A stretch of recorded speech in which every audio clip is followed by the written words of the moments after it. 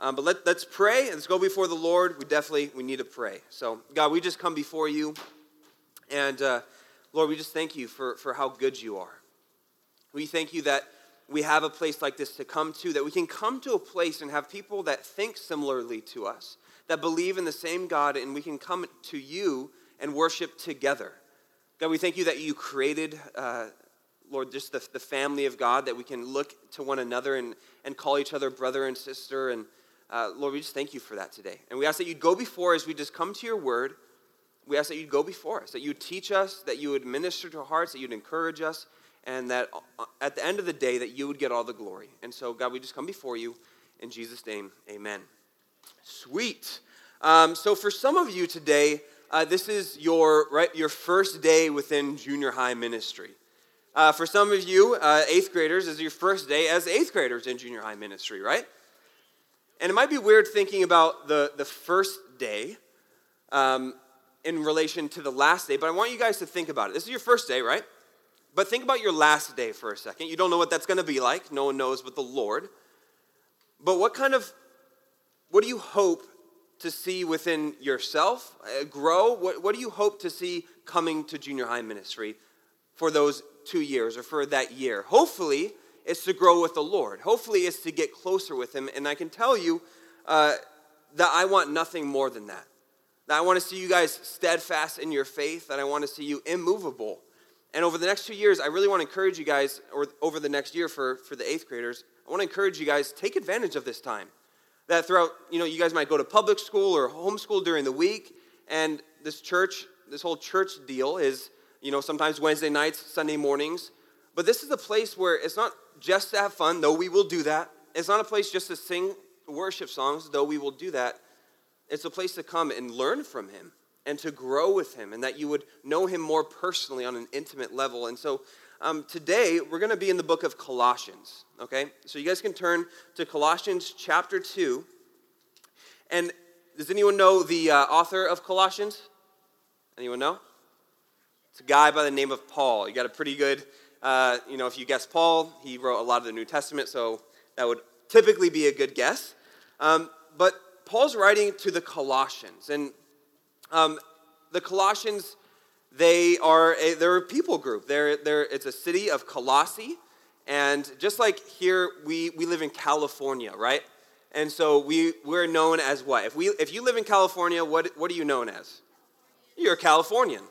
And so these people, they live in Colossae. It's an actual place that when we come to God's word, though it's inspired and everything's from God, that this is something that's practical, that this was a letter that Paul was writing to these Colossians, right? Just like Californians, they were from Colossae, and so that's why this book is called the Colossians, the epistle to the Colossians.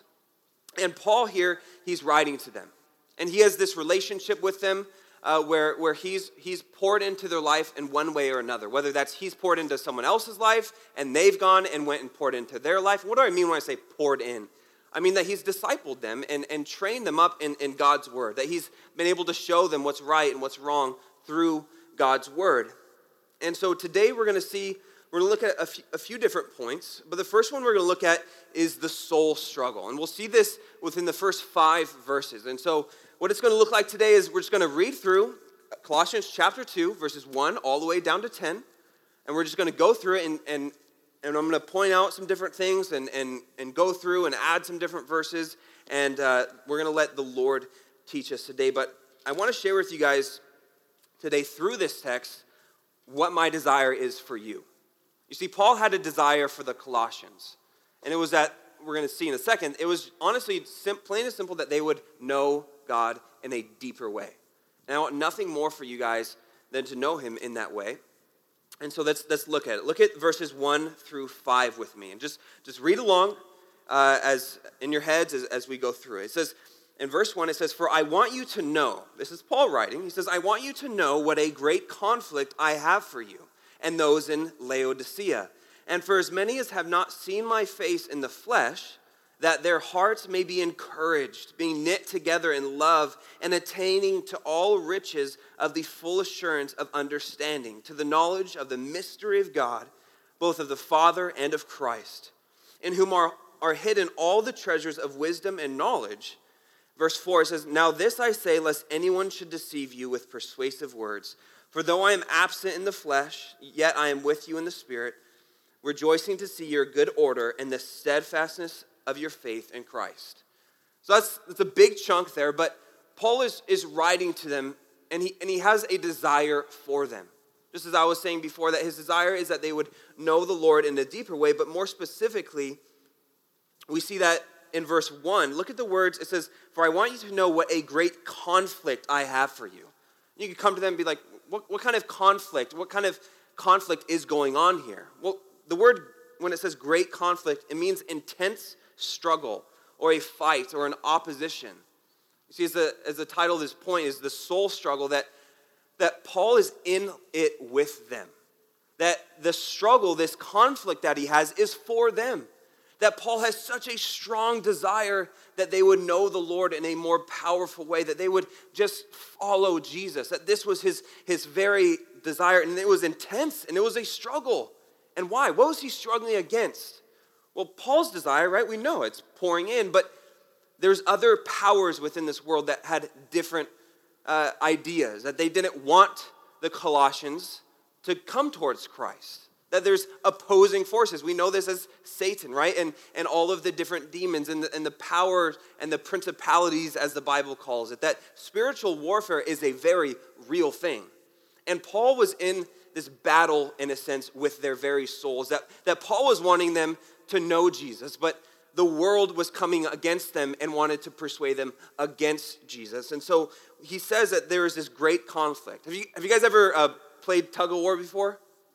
Yeah, think about how it works, right? There's this party on this side, and they're pulling with all their force, and then there's a party on this side, and they're pulling with all their force, right? And there's this struggle. There's this war, in a sense. There's this fight, that there's opposition, and one will win. And for you guys, in your very soul, that there is a battle that is taking place right here, right now. That my desire for you guys is, I want you to know Jesus. I want you to grow with him, as we'll look at today. But there's people in this world, and there's powers in this world that want the exact opposite. And Satan will do anything and everything to get you away from God. And there's people that they don't believe in God, and they will try to persuade you against him. And this is the reality. And there is this great conflict. And so for Paul, he had this desire, though, that we're talking about, right? But what specifically? Well, look at verse 2. Look at verse 2 in your Bibles. It says that their hearts may be encouraged. That Paul, number one, that Paul had a desire that their hearts would be encouraged. You can go to the next slide, and there's 3 different points. And the first one is that they would have encouraged hearts. And what does this mean, encouraged? We hear this word a lot, but what does it mean? Well, break the word down a little bit. It means that to be filled with courage. That though there is a very real struggle, that you would have the courage to keep going. But he says hearts. That's talking about emotions, right? When it talks about heart, it's not talking about the physical heart, but this is the place of emotions. And when you care for someone, you care about their emotional state, right? It's kind of like how a coach might come alongside a bummed out player who's maybe just missed the last shot in the game and they lost because he missed the shot. That the person might feel bummed down in that moment, but the coach, I'm sure, would come alongside and say, it's all right because we have more games ahead of us. Because there's more to do. And the coach would come alongside and encourage, right? That's what Paul wants to do here, that he wants to come alongside these people in Colossae and encourage them, that he cares about their feelings. Number 2, that he so desires that they would be unified in love. Those of you that aren't familiar with taking notes, just write down some of these points. Just write down under verse 2, you can just write encouraged hearts and then unified in love, that he desired that they would be knit together in love. Now this word knit, think about it. What is knitting? Does anyone know? What does it mean when someone knits something? Yeah.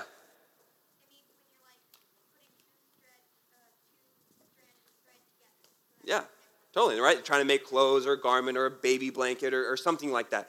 You think about the picture of knitting or sewing. That she said it exactly right. There's 2 pieces that are all over the place, but then they come together and they form something great. They form something that's usable. And that's what Paul's desire for them would be, that they would come together as one. That though they are separate, that they'd come together as one in love, and they would be something great. That they would be something that would be usable. And thirdly, and I think most importantly, his desire is that they would attain to all the riches and the full assurance of understanding to the knowledge of the mystery of God. And you might be like, wow, that's a mouthful. And it is. But what is he talking about? He honestly just wants them to have a confident understanding in God. That when it says that he desires that they would attain to all the riches of the knowledge, that they would know God and they would be confident of it, that they would be certain, that they would really realize how valuable what they have in Christ is. Because sometimes in the world, things can get foggy. That where we place our value in can change from time to time. That we might put our value in something that's not very valuable. But God is the most valuable thing that we can put our time in. There was a show back in the day, but it was called the Antique Roadshow. And people would find random stuff in their house and all these old different antiques. Maybe their grandma died, so they got this house, and they go through, and they're like, oh, I wonder if this is worth anything. And so they bring it to this show. And then they go and they see and they check it out, and what looks like a piece of junk can sometimes be worth millions of dollars. And they went and they found the value. And for Paul wants them to know and find out the value of their relationship with God, that they would truly know him. And this word attain or to understand, that he wanted them to comprehend it, to bring understanding and clarity, that they would be able to reach and grasp really who God is and what he desires for them and what he's already given. Who's a little short in here? You're just like, I'm kind of shorter than the rest. Nice and proud. Nice and proud. It's not a bad thing because that means you're really comfortable on airplanes. So it's not a bad thing.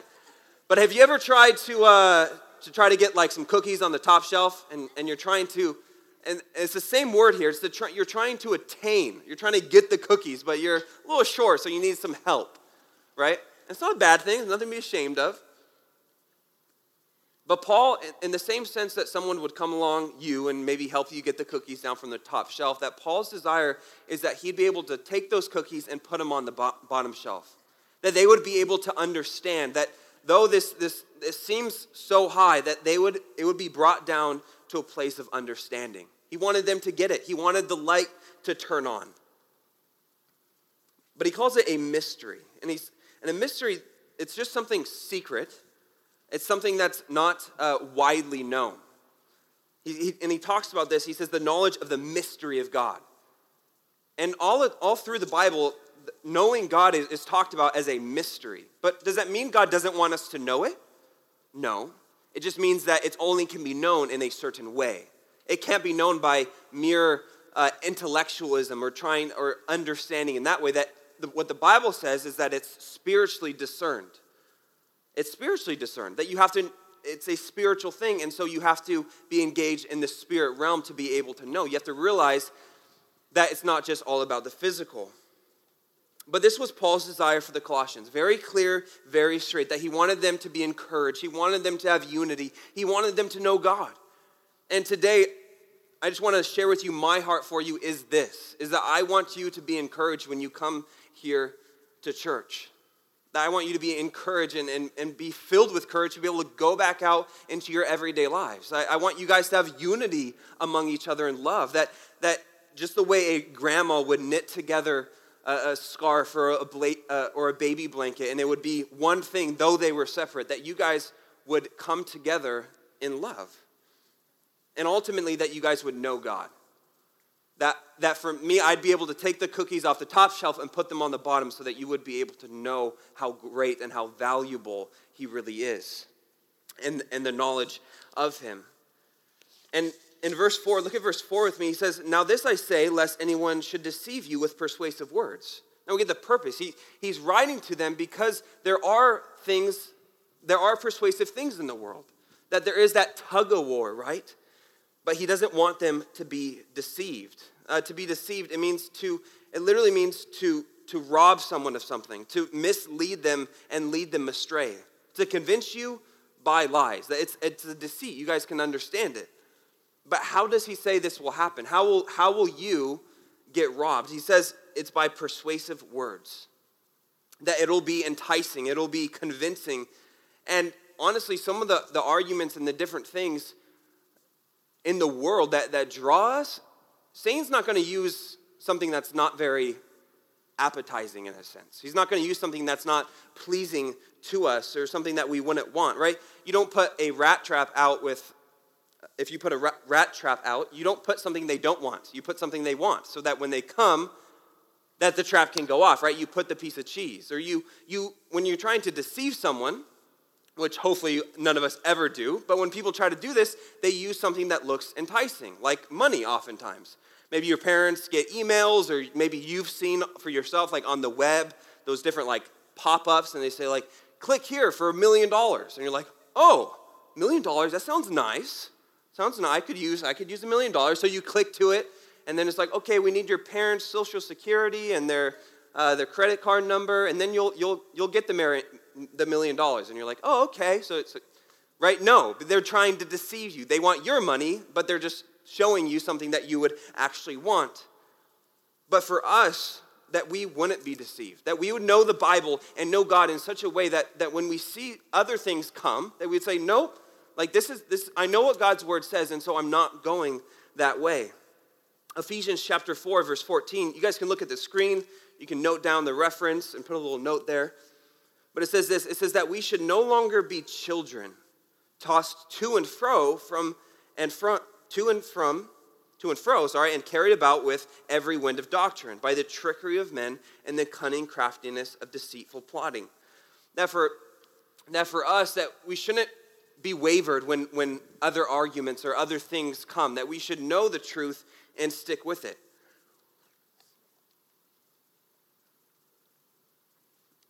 And the example, some examples that could be, maybe it's atheism or evolution or just some other religion that might seem enticing at some point. You might think, that'll never seem enticing. You'd be surprised. When people put things in a certain light, it can be. But Paul's desire is that they wouldn't be deceived. And same with mine today. But he goes on and he says that something that would give him joy. And it would be that they would be steadfast in faith. If you look at verse 5, he talks about how he would rejoice at the fact that the people who he's pouring into would be steadfast. Steadfast means immovable or solid. You guys ever seen the British soldiers? You guys ever seen those, with the crazy tall hat and the red suit? Right? Those guys are immovable in a sense. That people could come up and make fun of them and say things to them and do all these different things, yet what do? Do they engage back? No. Right? They just stand there. And they stand there exactly what they were told to do. And they are immovable in a sense. Ladies, got to stop talking, all right? Thank you. And this is how we're to be. That no matter what comes against our faith, no matter how good it sounds, that you guys would be determined to be steadfast in the faith. But how does this happen? How does one become steadfast? Well, we'll look at that in this next section. So look at verses 6 through 8 with me, and we'll look at how we are to walk in him. That we saw Paul's desire, these first 5 verses, and he wanted them so badly to be steadfast in their faith, and so now he gives them how to do that, how to go about doing that very thing. In verse 6, look at your Bibles with me, follow along. It says, "As you therefore have received Christ Jesus the Lord, so walk in him, rooted and built up in him and established in the faith as you have been taught, and abounding in it with thanksgiving. Beware lest anyone cheat you through philosophy or empty deceit, according to the tradition of men, according to the basic principles of the world, and not according to Christ." And so we see that he starts out and he talks about this receiving and walking. And the reality is that until you have received Jesus, you cannot walk in Jesus. And I know that sounds simple, but before you have received him, you cannot walk in him. That you won't be steadfast, obviously, but John chapter 1 says this, and it talks about receiving him. It says that Jesus, he came to his own, and his own did not receive him. But as many as received him, to them he gave the right to be children of God, to those who believe in his name. That receiving him, think of the different pictures, whether it's receiving a gift at Christmas time or for your birthday, or a football player, right? There's one of the positions is called a receiver. So what do? They're the ones that receive, right? They catch the ball. And to receive Jesus, that's exactly what it is, in the sense of that you just receive it. That it's not something you earn. It's not something you have to pay for, that you receive it. But there has to be a point, though, that you actually receive him. There actually has to be a point. And how do you receive him, though? As what? Well, as your Lord. It says there in Colossians chapter 2, verse 6, receive Christ Jesus the Lord. That you would receive him as Lord. But what does that mean? So often we hear God as our Savior and our Lord, right? And we kind of get the Savior part. That, oh yeah, he saves us from our sins. We don't have to go to hell. I get that. But what does it mean to receive Jesus as your Lord? That's something entirely different, and it's awesome. But when it says receiving him as your Lord, you could just put in there as master or commander, as someone who what he says goes. That you would, as you receive him as your Lord, it's that you are submitting your life to him in a way that what he says goes, no matter what. And sometimes we're able to miss that, but it's important that if you've received him, if there's been that point in your life where you made him your Lord and he saved you, then it's there in that moment that Paul would say, so walk in him. And some of you have received Jesus. That there's been, maybe it was back in children's ministry at some point in time. Maybe it was last year here in junior high for some of you 8th graders. That there's, maybe for some of you, there's been that point where you've received him. Then Paul would say to you today, and I would say to you, walk in him. Walk in his ways. And we'll look at exactly what that means right now. And if you haven't received him, what are you waiting for? It's time. That you guys are now getting to an age where you are accountable for yourself. That you're accountable for your own salvation. And it can't be your parents' thing anymore. That it has to be your own. That will you follow Jesus?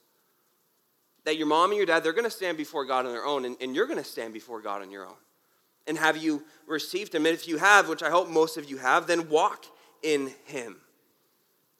Now, have you ever heard someone ask you, maybe we definitely say it around church, like, oh, how's your walk going? Have you ever heard that? How's your walk going? It's a common thing people ask, but what do they mean by that? They mean, how's your relationship with Jesus? That what is it like? Is it good? Is it bad? Are you talking with him? Are you praying with him? Are you reading your Bible?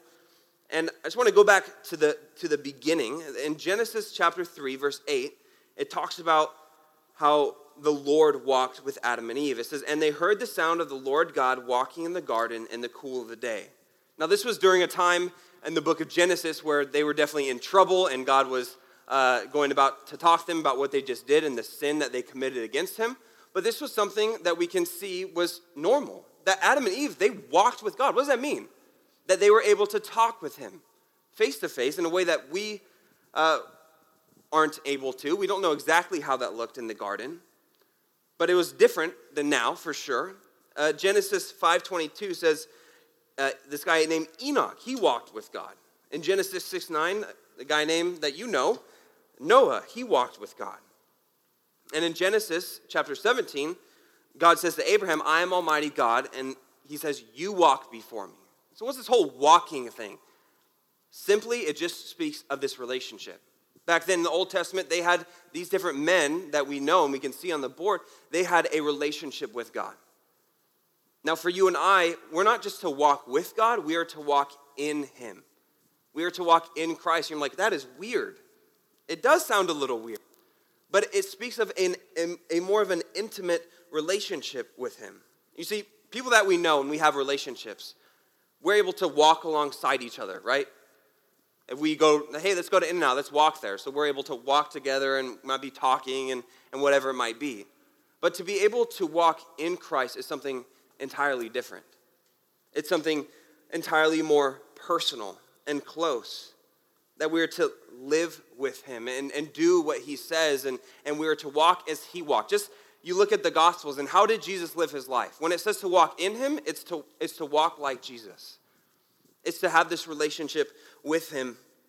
And so he goes on and he talks about how we're to be rooted and built up in him. Look at verse 7. He says, rooted and built up in him, established in the faith. And for you guys, I hope that this will be the goal. that you would grow with him, that you'd be rooted. It talks about rooted, roots. You guys know what roots are, right? Have you guys ever seen like a really old tree and you're able to see actually some of the old roots? Got some pictures for you guys. But you look at some of these trees and you see their roots, right? And their roots are what it enables them to be able to be a tree.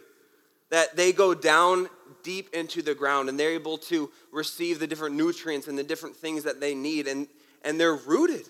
That they're immovable sometimes. That they're steadfast and they're in it. And in the same way that you and I, that we're to be rooted in Christ. That where we get our strength from, how we're able to live, it should be, our roots in a sense should be so deep in him. That we are to abide in him like the Bible says. So our roots are to be down deep, and our strength and where our strength comes from is supposed to be in him, but we're also supposed to be built up. This is speaking of like construction. Have you guys ever seen construction before on a building? You know, building wasn't there, and all of a sudden the building's there. Right, that didn't happen overnight, but there was construction that was happening. They were building from the ground up. And for you and I, that we're to be built up in Christ, that he's to be the foundation, but there should be some sort of growth. That for you guys in your personal relationship with Jesus, that as you walk in him, there should be growth. That it's a normal and a natural thing in our relationship with Christ. And my hope for you guys this next year or 2 years or however many is that you would be planted here. That your roots would go down deep into his word and you would be able to grow and you'd be able to produce fruit. But then he says, established in the faith. Look at verse 7. He says, and established in the faith. This means settled securely, or it's that same idea of the steadfastness. You guys ever seen the Vans like logo? You guys know what Vans are? Right? It typically we'll say established in 1966. What does that mean? It talks about 1966, right? That's when they were established, yeah.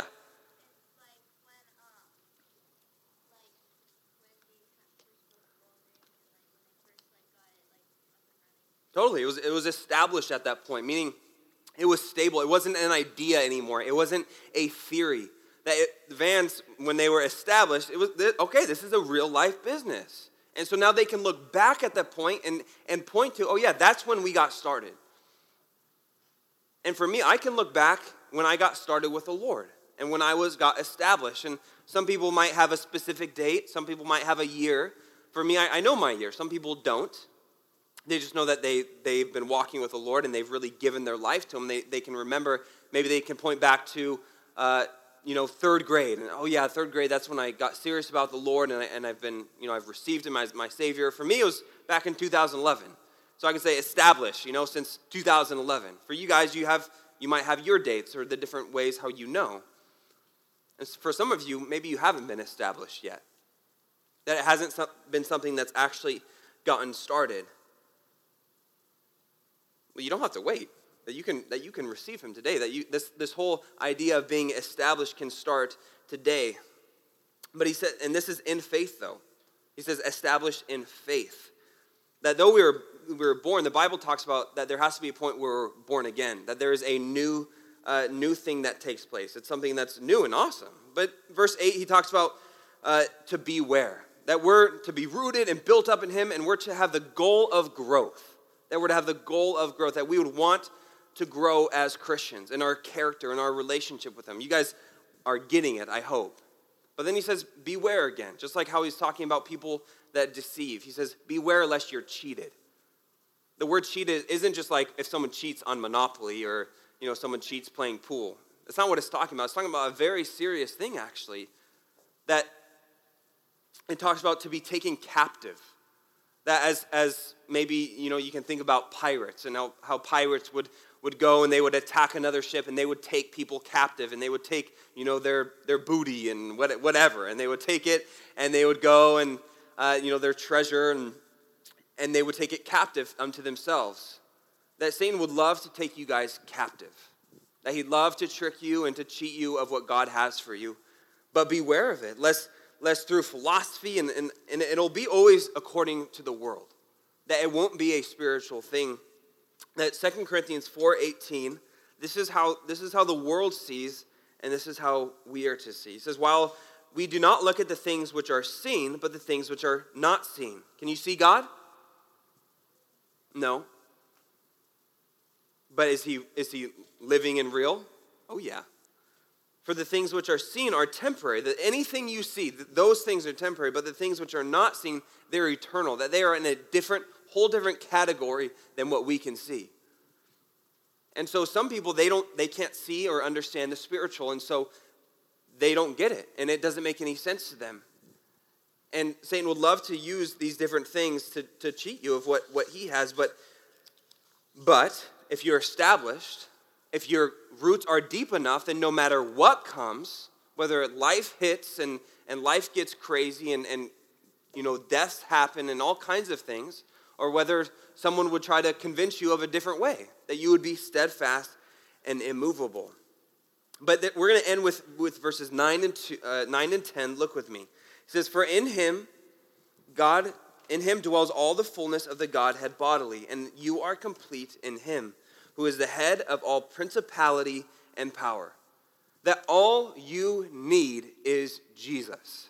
I know that sounds simple. That might sound cliche, meaning it's routine. Oh yeah, all you need is Jesus. No, all you need is Jesus. That Jesus perfectly represents all of who God is. That when we see Jesus and we talk about him and we talk about what he's like, that is what God is like. And God desires this relationship with you. But we get a little insight into Jesus, and that's in verse 9. He says that in him, in Jesus, dwells all the fullness of God, of the Godhead bodily. What is the Godhead? It's a fancy word of talking about the Trinity. That the Holy Spirit and God the Father and Jesus. And it's a big concept, but the whole point of this verse is to ensure you that in Jesus, that it's God. That God is Jesus and Jesus is God. That Jesus is not a second-class version of God. It's not like a hologram of God. And when Jesus came, it was, oh, this is sort of like God, and he has a few attributes, but he was created. No. Jesus has never been created, and he perfectly expresses all of who God is. And so when we see Jesus, we can trust that is who and what God is like. But the punchline here is verse 10, that you are complete in him. The word complete here means genuinely supplied or fulfilled. That this word completion speaks of no lack, that all you need is in him. That Jesus came, he was here on this earth. We don't see him anymore, yet we're able to have this amazing relationship with him, but all you need is in him. That as you walk in him, then you are complete in him. There's a cheesy movie, it's an older one, and now the quote is quoted all throughout, different chick flicks and new romance movies, but, the guy says to the girl, and he says, "You complete me." And then, they're all googly eyes, and then they kiss, and it's disgusting, and so you turn it off the show, right? But you guys get the concept that he's saying, oh, I don't need anything else but you. But honestly, that's not true. That though a wife or a husband can be so influential in someone's life and can be amazing, and though all kinds of things in life can be awesome and they can be good, that those are just things that Jesus supplies. But Jesus himself is our portion, the Bible says, that he is our goal. He's everything we ever need. That in him is complete contentment and satisfaction. And only if we walk in him will we be able to experience that kind of satisfaction. But, though, as I was saying before, the world will try to cheat you. They will. There will be advertisements. There will be all kinds of things that say, this is better. No, it might not say that outright. It's not going to say, this is better than God. That Satan will try to use the temptations and the different things of the world to draw you away. That maybe it even looks good. But Jesus is all you need. And bring it back to the very beginning of what we talked about, the question I asked you. Think about, though it's your first day or your first day as an 8th grader, think about the last. That some, unfortunately, maybe won't be walking with him. But I hope for you guys that you would be rooted and grounded, and this would be a place that you would be able to grow, but that you would know more than anything that he is all you need. That there will be things and there will be desires that you have for other things. And though they're good, or if they're bad, that at the end of the day, God's the only one that can satisfy you. That the things of this world, there's all kinds of awesome things. There's all kinds of bad things. And the temptation will be that they will satisfy, but they will not. That you are complete in him. That God created you, and so he knows exactly what you need, and he's able to supply that. And so we're going to worship here in a second. I just want to seriously encourage you guys that you would take advantage of this time. That when you guys come here, church after church, service after service, that you wouldn't let it go.